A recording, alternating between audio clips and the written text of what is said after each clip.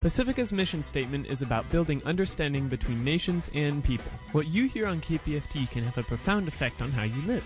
You listen to KPFT because it expands your understanding of yourself and of the world. And we can continue to bring you great ideas and culture because listeners like you contribute. So why wait for a pledge drive to support KPFT? Give a call to our membership department at 713-526-4000 extension 314. Again, that number is 713-526-4000 extension 314 to speak to our membership department and become a member. This is listener-sponsored commercial-free Pacifica Radio, KPFT Houston.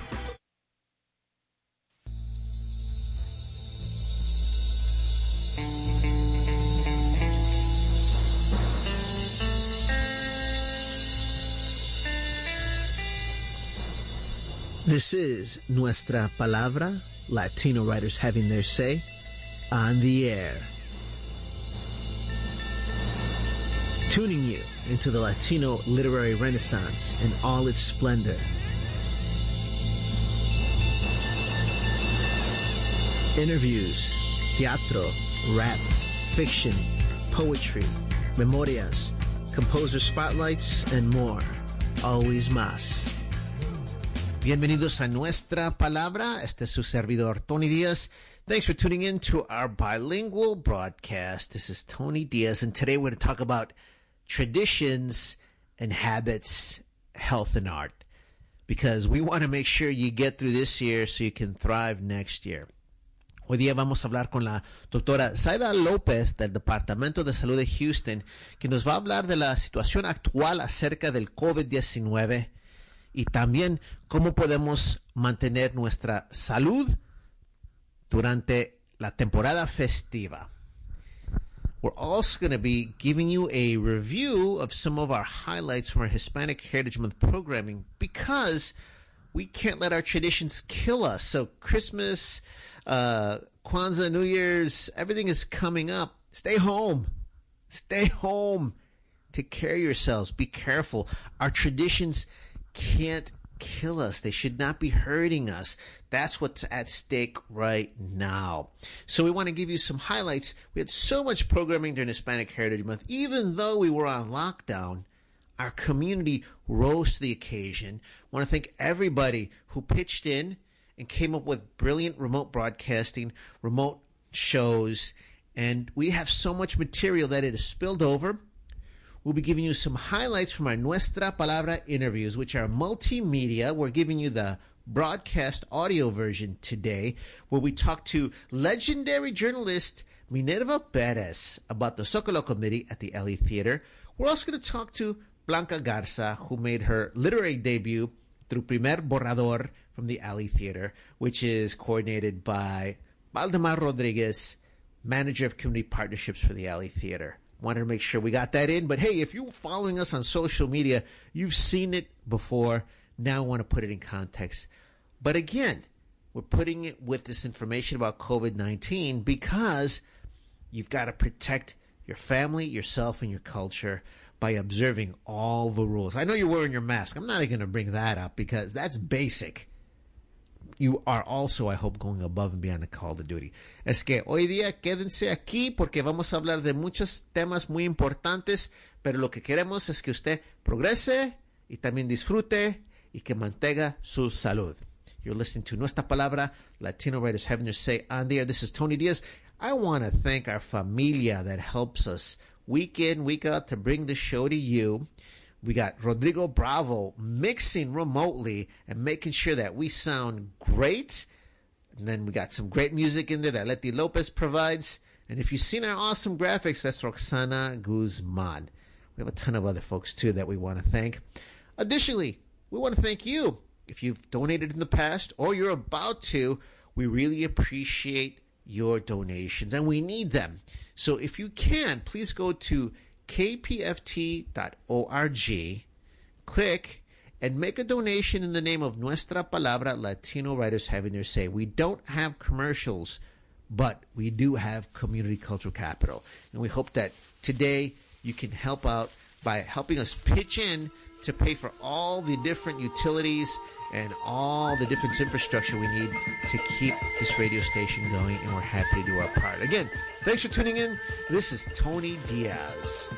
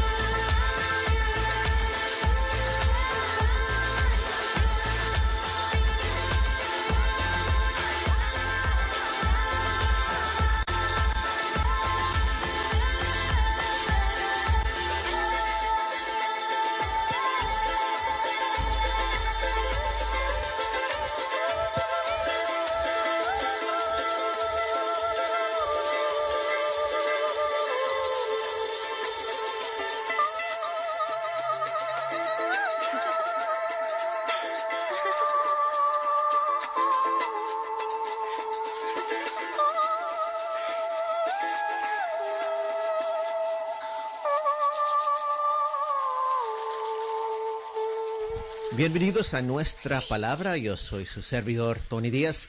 Ahora nos acompaña la doctora Zaira López del Departamento de Salud de Houston. Primeramente, muy buenos días y buenas tardes. ¿Cómo está usted? Buenas tardes, muy bien. ¿Cómo está usted? Muy bien, gracias por acompañarnos para ayudar a compartir esta información muy importante. Sí, muy importante, de verdad. De verdad, esta situación del COVID-19 es algo que nos ha impactado a todos. Y claro, queremos hablar del COVID-19, pero cuéntenos de la situación actual. Sí, mira, por primera vez, ¿verdad? Desde el verano, que vimos un aumento en los casos, ¿verdad? Repentinos, pues estamos viendo ahora un aumento en la positividad, ¿verdad? De los casos de COVID-19. También en el número de casos diarios que se reportan, los números, ¿verdad? Están incrementando. y al igual que la cantidad de hospitalizaciones, ¿verdad? Se ha visto un aumento en Houston. Esto también es algo que se ha visto a nivel de la nación. Y también se habla al mismo tiempo de unas vacunas. Entonces, a lo mejor la gente cree que ya hay momento de dejar de todos los hábitos que hemos formado. ¿Ese es el caso, sí o no? Sí, mira, entiendo que de verdad es una combinación de circunstancias por la cual los casos han ido en aumento, ¿verdad?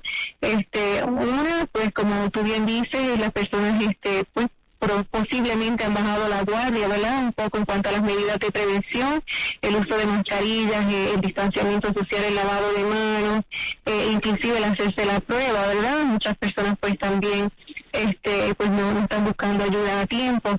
Y esto se une, ¿verdad?, a la apertura de muchos negocios, el regreso a la escuela, y todo esto se ha unido, ¿verdad?, y ha propiciado que haya este tipo de aumento en los casos.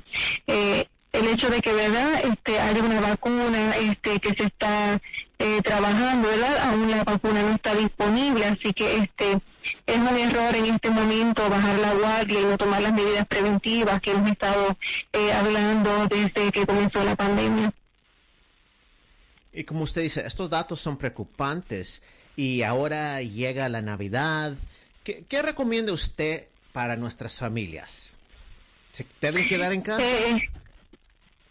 Es correcto lo que tú dices. Esto es aún más preocupante porque ahora durante, ¿verdad?, esta época, ¿verdad?, viene la época festiva de las Navidades, las personas quieren, ¿verdad?, unirse y celebrar y estar en reuniones familiares con amigos, así que esto es preocupante porque ya vemos que tenemos un aumento en los casos, y entonces si a esto le unimos que las personas, ¿verdad?, van a estar congregadas muchas veces en espacios interiores porque estamos en una época más fría también, pues los casos se pueden disparar aún más.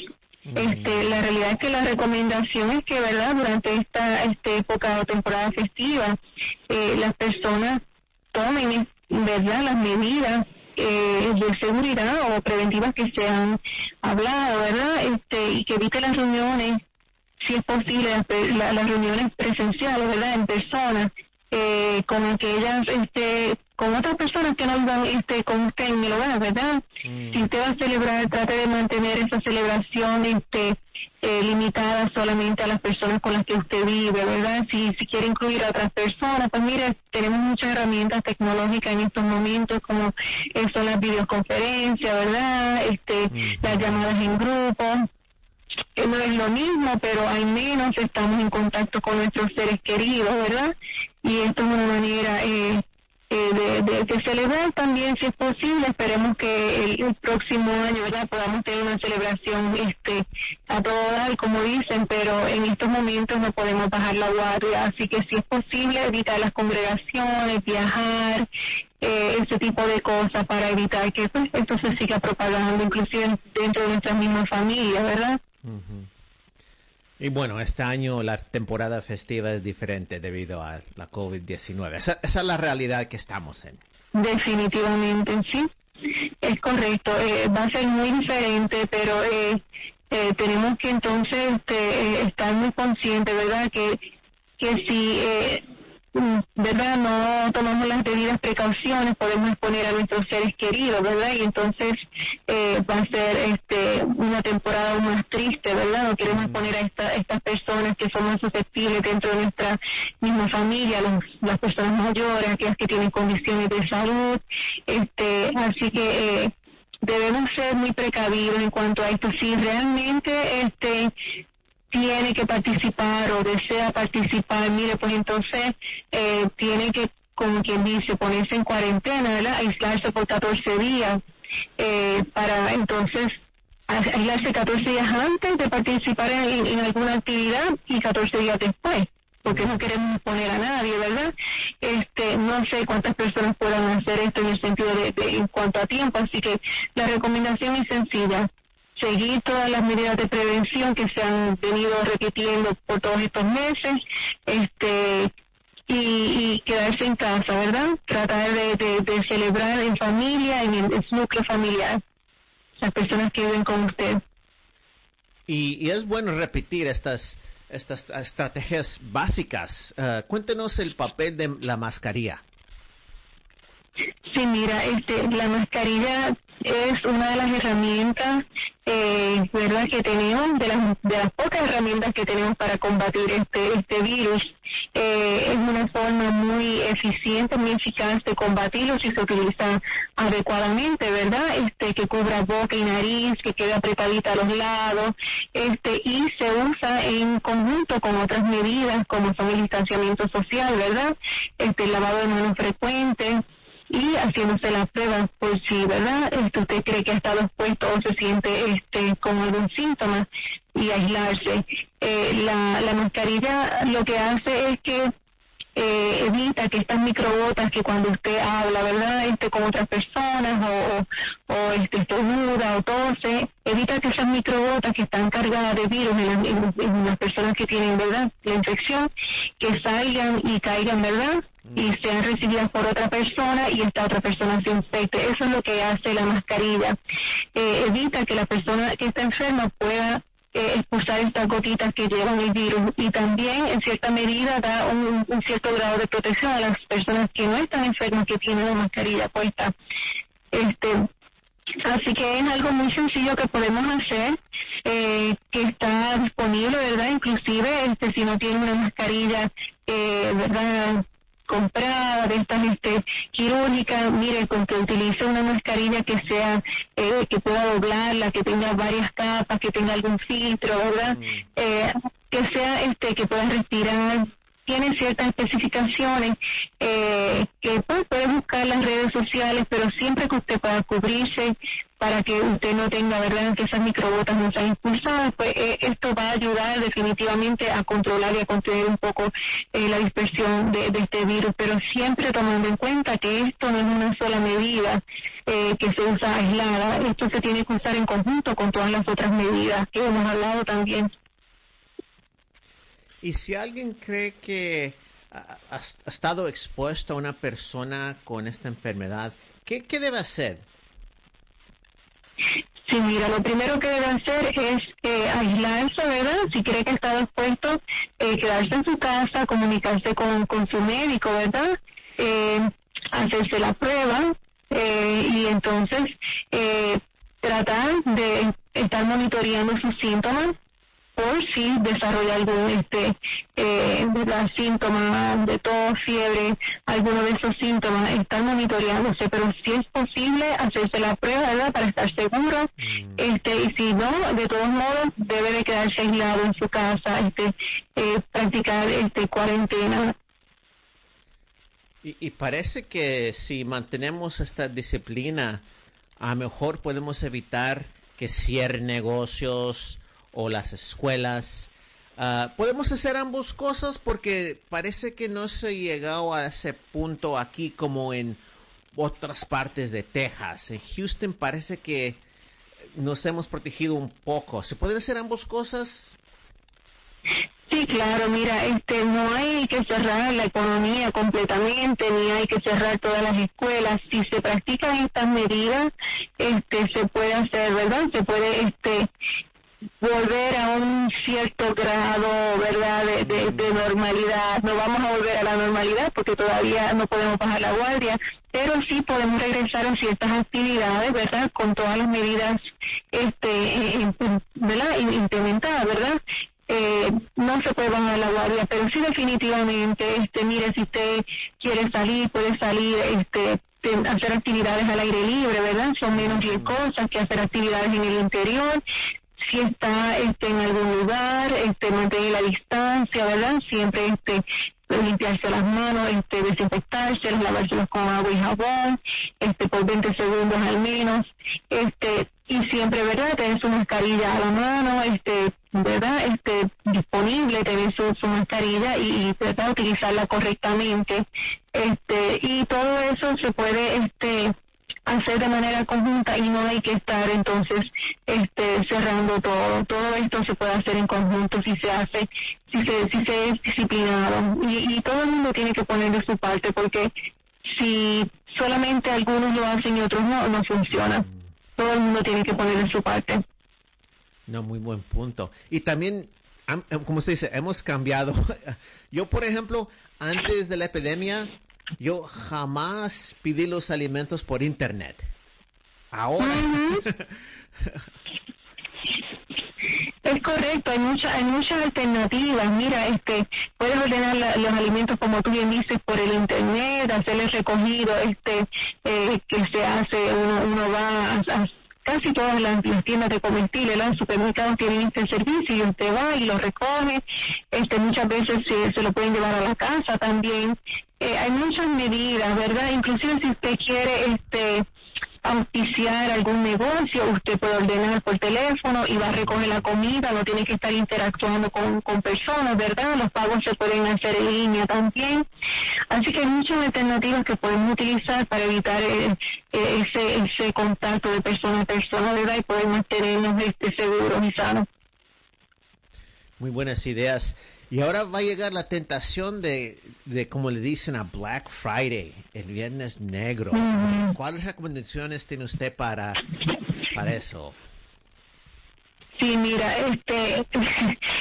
evite, ¿verdad? De todas formas, evite estar haciendo estas compras en persona, ¿verdad?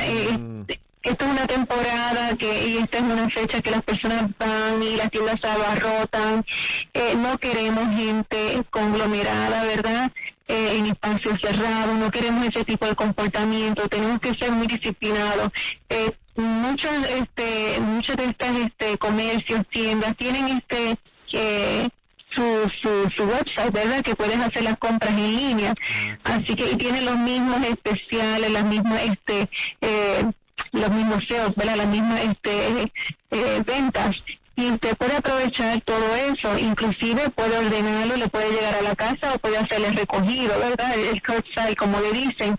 Así que consideren hacer su compra, ¿verdad? Por internet, es conveniente, es menos riesgoso y no tiene que perderse de esta ocasión, ¿verdad? Yo sé que muchas personas están pasando por una situación económica un poquito difícil y pues aquí aprovechan para hacer sus compras, pero pueden hacerlas sin tener que hacerlo de forma presencial.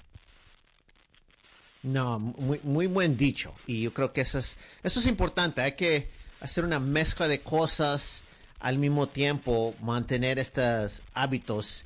¿Y cuáles ideas tiene usted para si alguien necesita ir a comprar de repente o necesita ir por unos alimentos? ¿Algunas urgencias?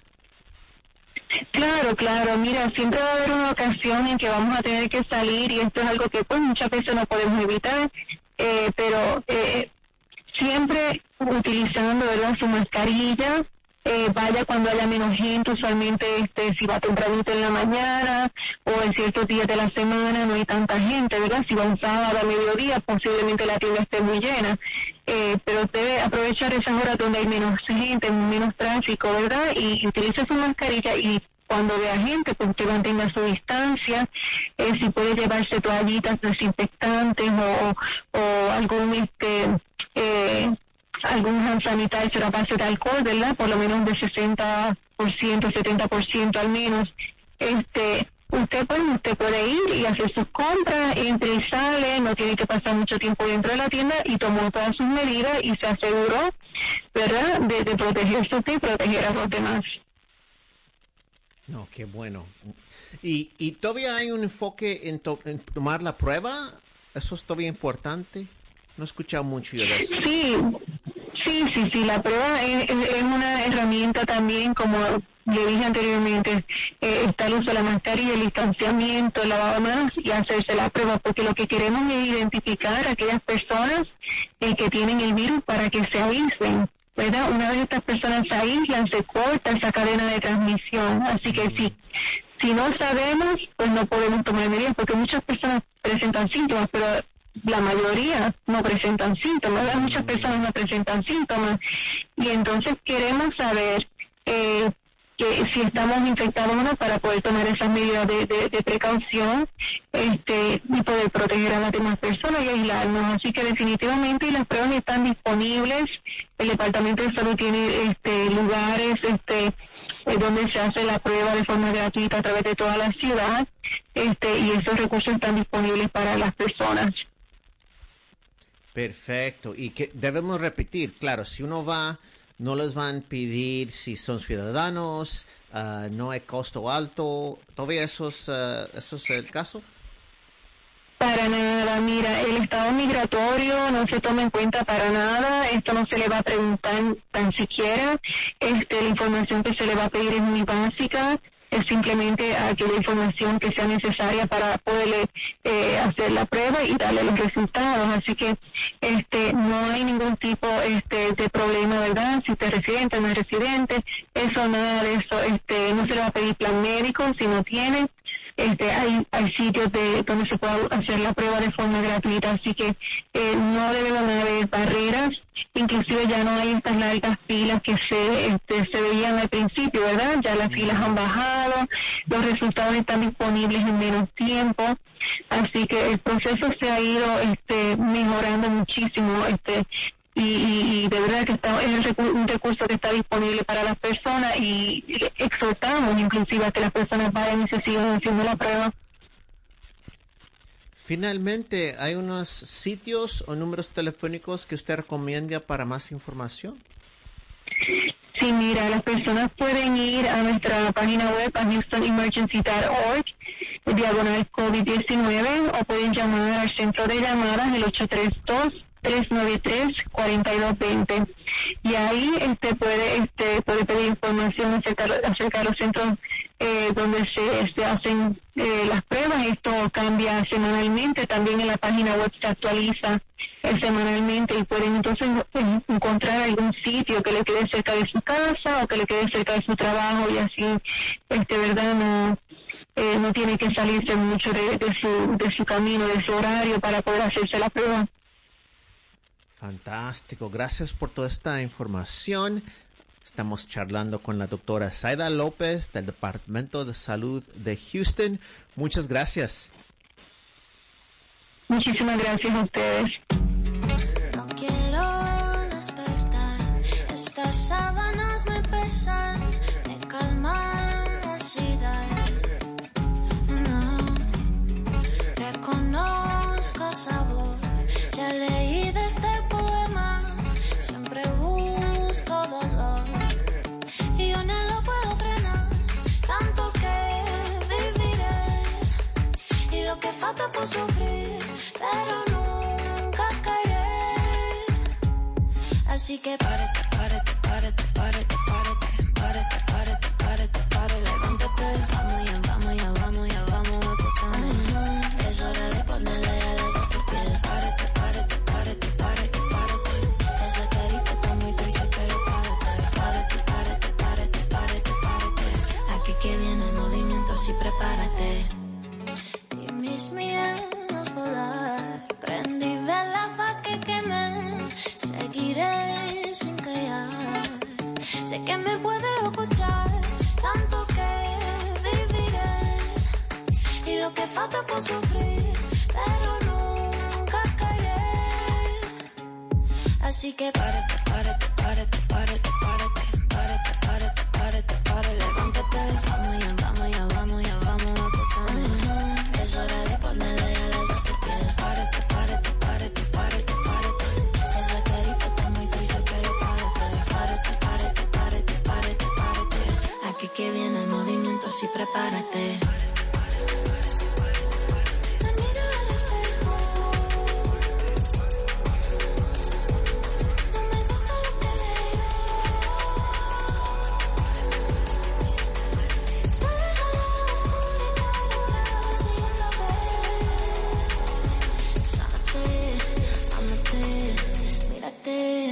Párate.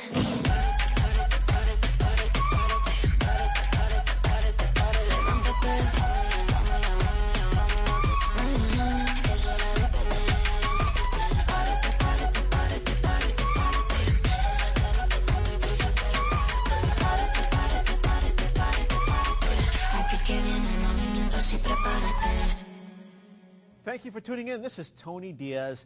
Today we're going to take a deep look at a new committee that is spearheading the way a major arts institution reaches out to the Latino community.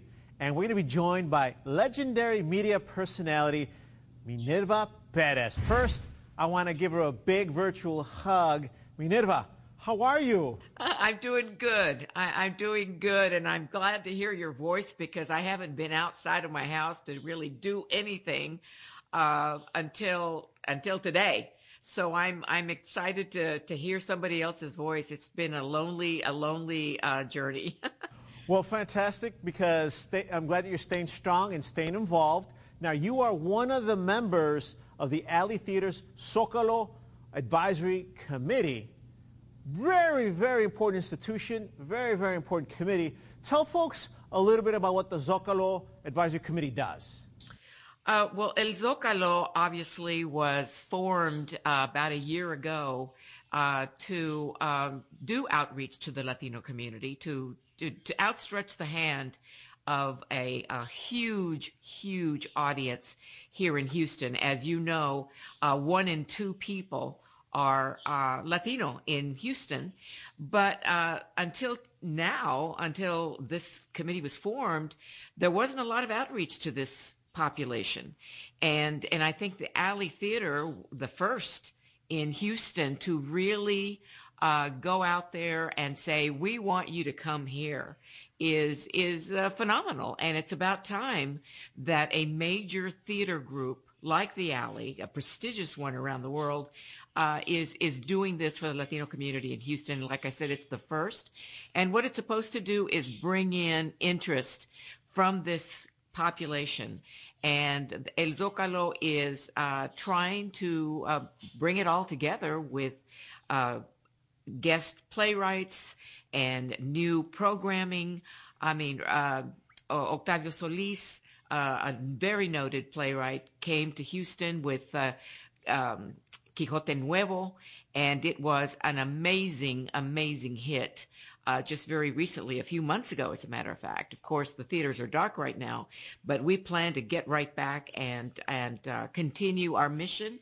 And our mission is to welcome everybody, especially the Latino community, to the Alley Theater. I'm proud to be a member of the group as well. And what I love about the approach that the Alley Theater is implementing is that I think right now it's kind of standard for a lot of organizations to have Latino advisory committees. What I think is different is that the Alley Theater has actively worked with us, but also implemented a lot of our recommendations. And you mentioned Quijote Nuevo.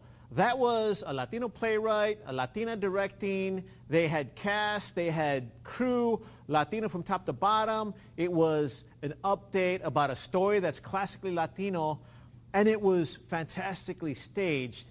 That was thrilling. I think that's big because that's the first group that puts its money where its mouth is. Additionally, they went ahead and hired a community outreach organizer in the form of Valdemar Rodriguez. That's also a big first step. What does that signify to you about what this committee is out to do? Well, it signifies to me that this theater group is very serious about what they claim is the interest in the Latino community. And bringing on a professional like Valdemar Rodriguez to do this and carry this out and giving him reign to do it. And I mean, it's just an amazing step for the Alley Theater. And I think it's going to go far. It's gone this far, over a year now. And if it hadn't been for this COVID scare, we'd still be bringing in new programming, et cetera, and playwrights and guest directors. And I'm very excited about the future for El Zócalo. And I'm very excited that Valdemar Rodriguez is leading this charge. And like you're saying, what I like about that is there's a direct connection between the upper echelon of this nationwide organization, but very immersed in the community. And Valdemar is one of those conduits. The Zócalo is one of those conduits. And bringing real programming that's authentic, but also world-class is powerful. And hiring someone that will get that job done. All those are unique aspects. And again, right before COVID, because we were on a trajectory, we were flying high. Yes, we were. Right now, everybody is suffering. Why should organizations still give resources to outreach programs if everybody is suffering, Minerva? Because that's the argument right now is we can't do a lot for Hispanic Heritage Month. Some organizations are saying everybody is in a tailspin. Everybody's in a tailspin, absolutely. But we're going to get through this. I'm very optimistic that we are going to get through this. We will see the light at the end of the tunnel, hopefully sooner rather than later. And I think, we're in a pinch right now. I think everybody is. All theater groups and all organizations, especially nonprofits in the city, are suffering right now. And that's why we have to keep this up. And that's why we have to keep interest, and we have to keep the passion and promote these types of programs, promote the Alley Theater and El Zócalo, and run with it. We were running. You're absolutely right, Tony. We were running with this. I mean, we'd already had Misa Fronteriza before Quijote Nuevo, that group from Monterrey, Mexico, that came here, and it was through the El Zócalo committee that facilitated that.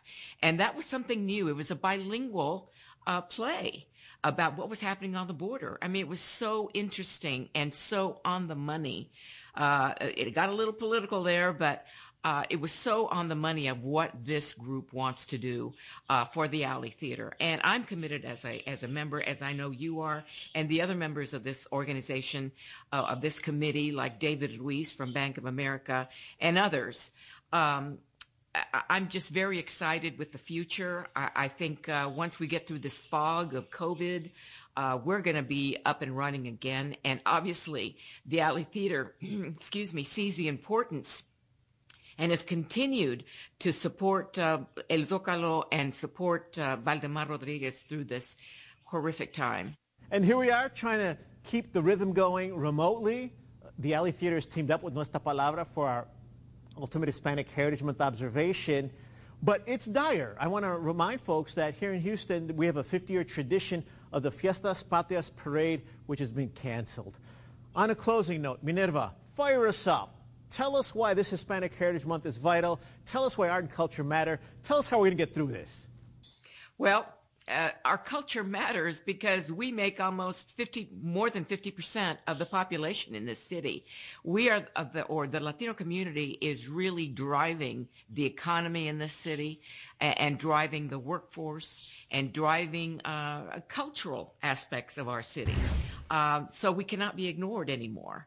And I think every major city in the country, as you have seen, through protests, etc., Latinos are right there with Black Lives Matter. Latinos are right there with all the protests that are going around the country, especially here in Houston, where George Floyd lived and grew up. George Floyd is a name that will never be forgotten as far as civil rights, and Latinos are right there and have always been at the forefront of civil rights.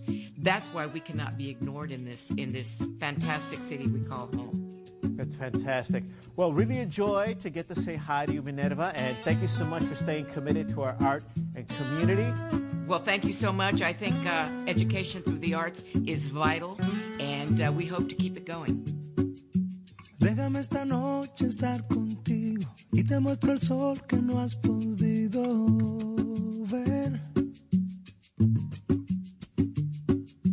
Déjame con ansias consolarte y decirte que si hay vida en Marte, ven.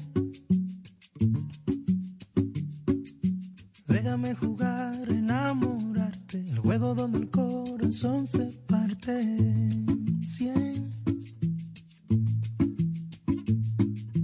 Déjame intentar ir a buscarte, de tus propios miedos rescatarte, ven. Déjame cantarte en la mañana para que te den más ganas de un café. Déjame dejar en tu ventana flores frescas para perfumar la fe. Déjame quemar a fuego intenso esos dos recuerdos que quieres perder. Déjame llegar a donde el tiempo traiga por sorpresa un mítico placer.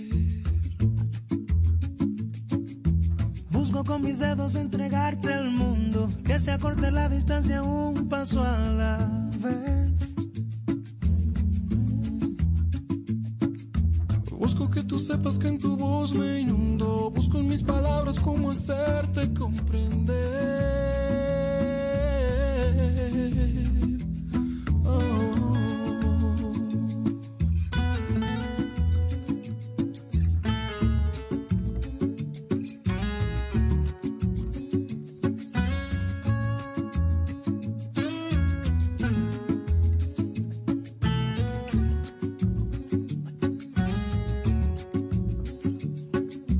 Déjame esta noche estar contigo y te muestro el sol que no has podido ver.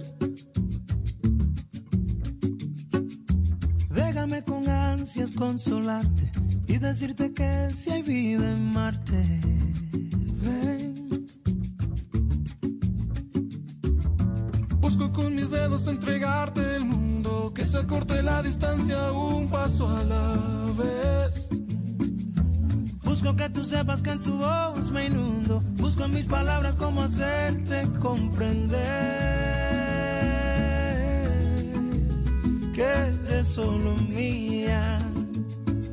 Ahora una necesidad que yo no tenía. La más dulce realidad eres la manía que no quiero eliminar y nunca querría. Ya lo tienes que aceptar, eres solo mía. Ahora una necesidad que yo no tenía. La más dulce realidad eres la manía que no quiero eliminar y nunca querría. Ya lo tienes que aceptar.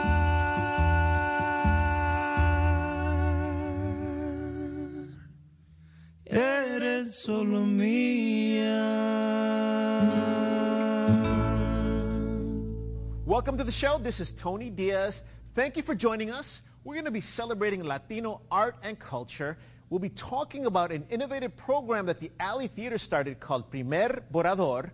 To tell us about it is one of the pioneering participants. She's joining us right now. Please say hi to Blanca Garza. Blanca, tell us a little bit about yourself.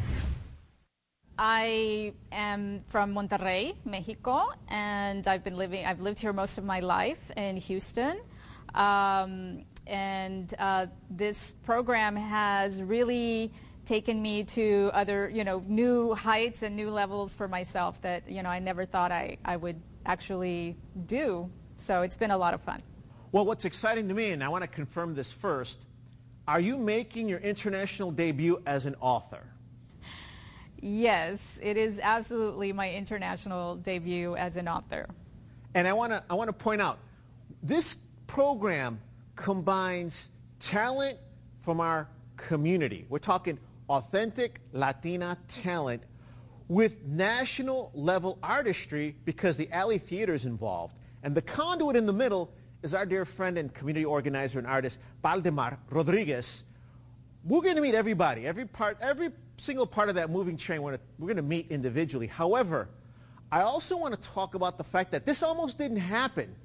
So Blanca, we were chatting and you said that you almost quit after the first workshop. Correct, yes. I was just, kind of nervous. I didn't know if it was for me. I had never written anything before. I guess part of me always thought like, oh, I have a story to tell or there's something there, and being, a Latina and being part of this community and my growth, I guess, over the years, and I thought there would be something there. But yes, I was really nervous because I'm not a writer and I've never performed, and so all of those things felt scary to me at first.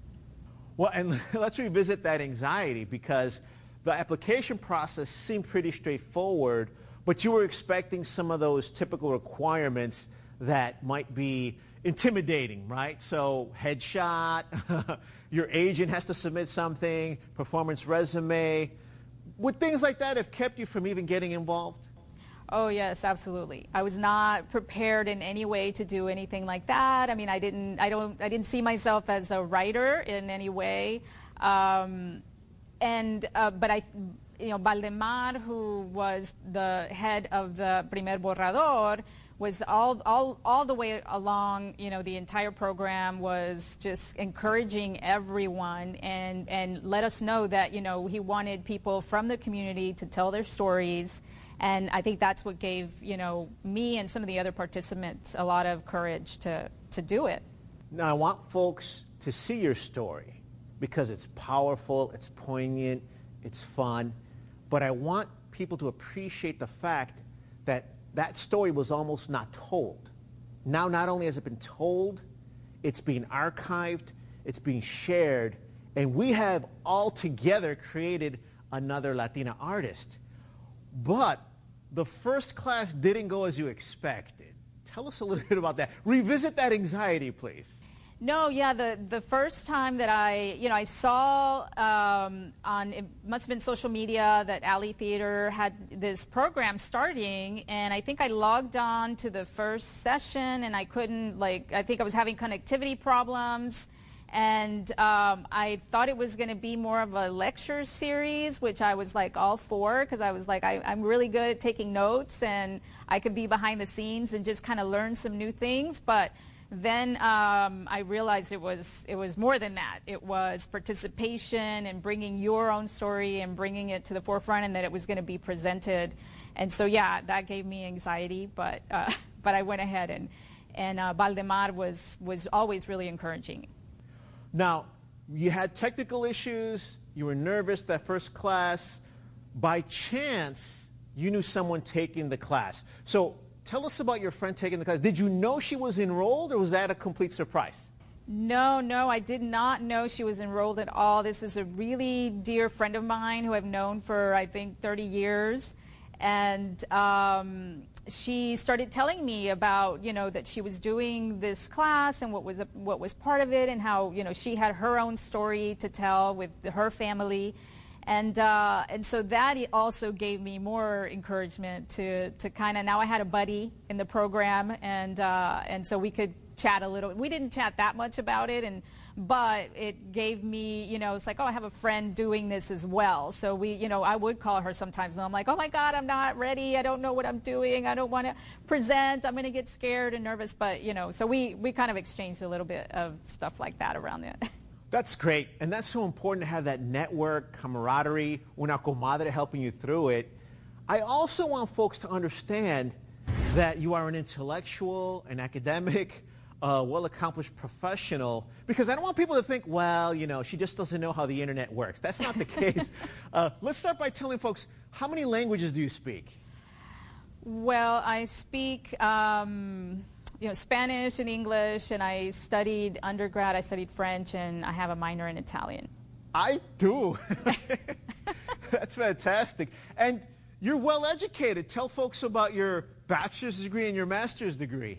I studied languages undergrad, and I wanted to be a translator. So after college, I moved to New York, and I went to NYU, and I was doing a translation program there for a couple of years. And then while I was there, though, I had to work. So I started working at an investment bank, and I started learning about asset trading and foreign bonds.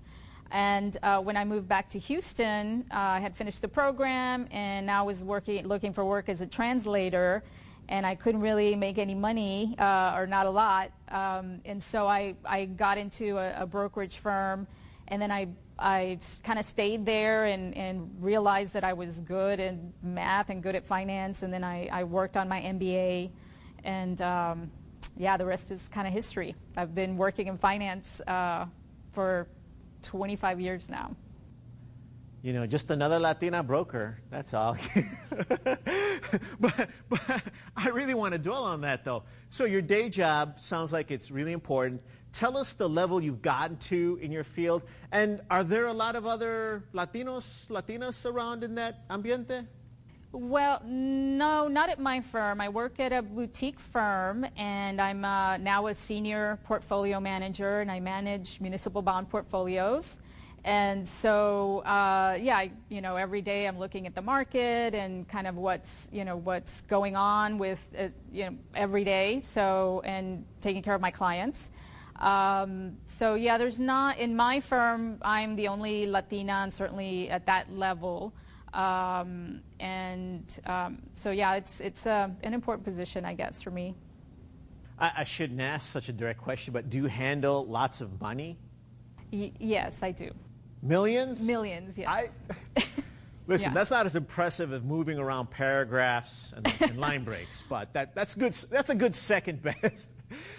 But I think what's noted is that you do have so many academic accomplishments, credentials, yet there were some barriers that gets in the way, not just for you, for all of our community to tell the story.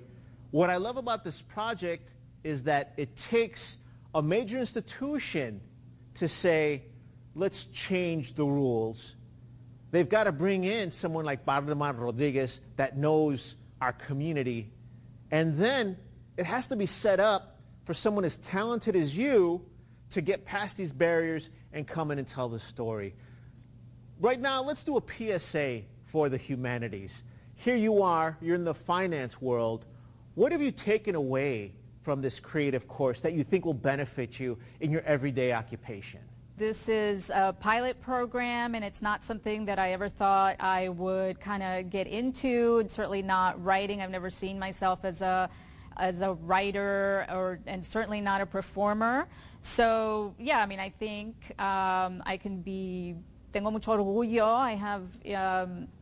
I can be proud of the project, especially, having done it with Valdemar and the Alley Theater. And I think it just kind of shows where we have a lot of facets to ourselves, and who knows where this will go. So I'm excited about that. I'm excited too. And we're actually leaving out some other barriers, some other layers. We're not going to touch it because we want to cut through all that with the magic of art. On the other hand, I got to ask you though, it's not like you just woke up one day and you're like, I think I'll try theater, I think I'll try writing. There must have been some sort of wish, view, vision, desire, una inquietud throughout that you finally were able to act on. Tell us a little bit more about that.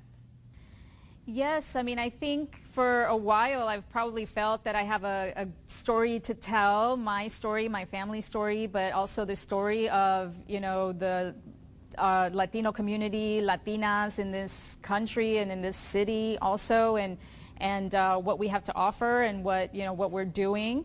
And in this environment, I think it's more important than ever to come out and be on the front lines, be on the forefront and not always just in the background. And I think that was part of what, kind of lit a little fire under me in doing this project. That's exciting. You're getting me fired up, and I want to assure our viewers and listeners that when you see her story, it will touch your heart even more. Now, I also want to find out, do you plan to take this work to another venue, to keep writing, to keep creating?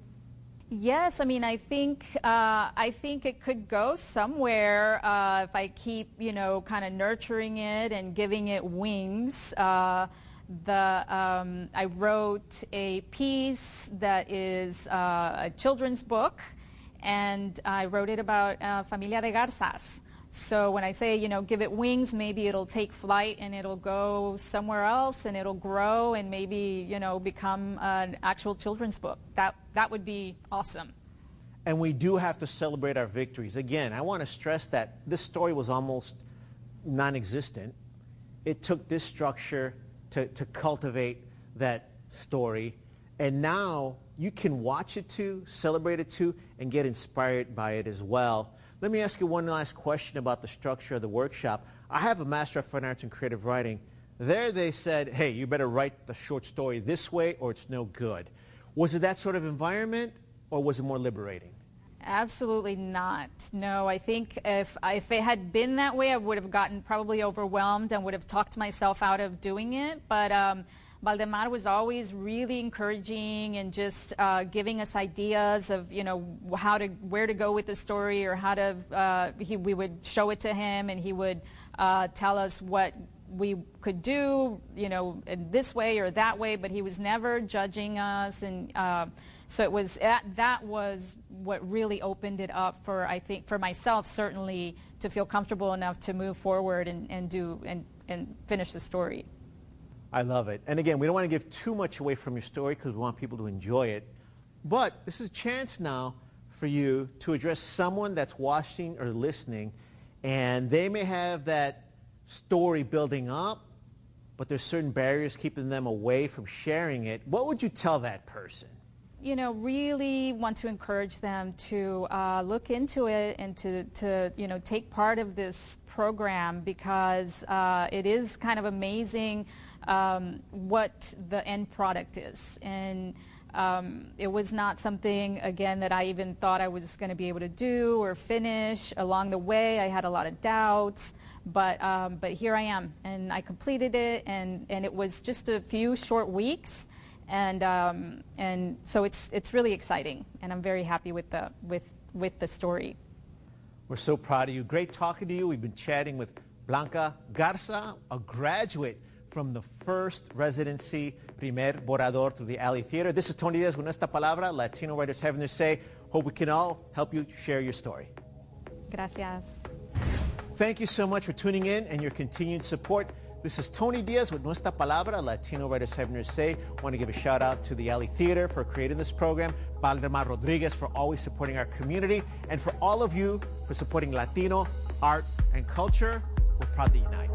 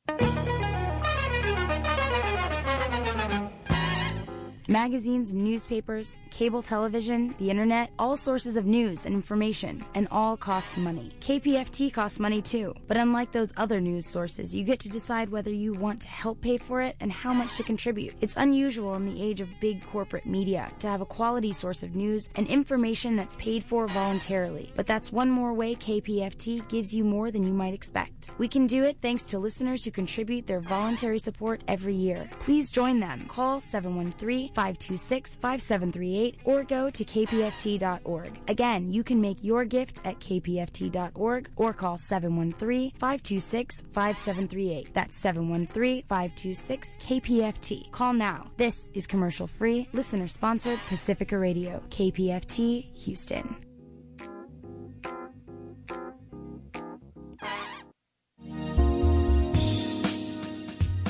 Some say the internet has hurt the art of letter writing, but here at KPFT, stamps still get the love and respect they deserve. Did you know you could write to your favorite shows, request a program schedule, or just share your ideas on programming, outreach, and more? Quick, write this down. KPFT's address is 419 Leavitt Boulevard, Houston, Texas 77006. You can send a letter to your favorite shows in care of KPFT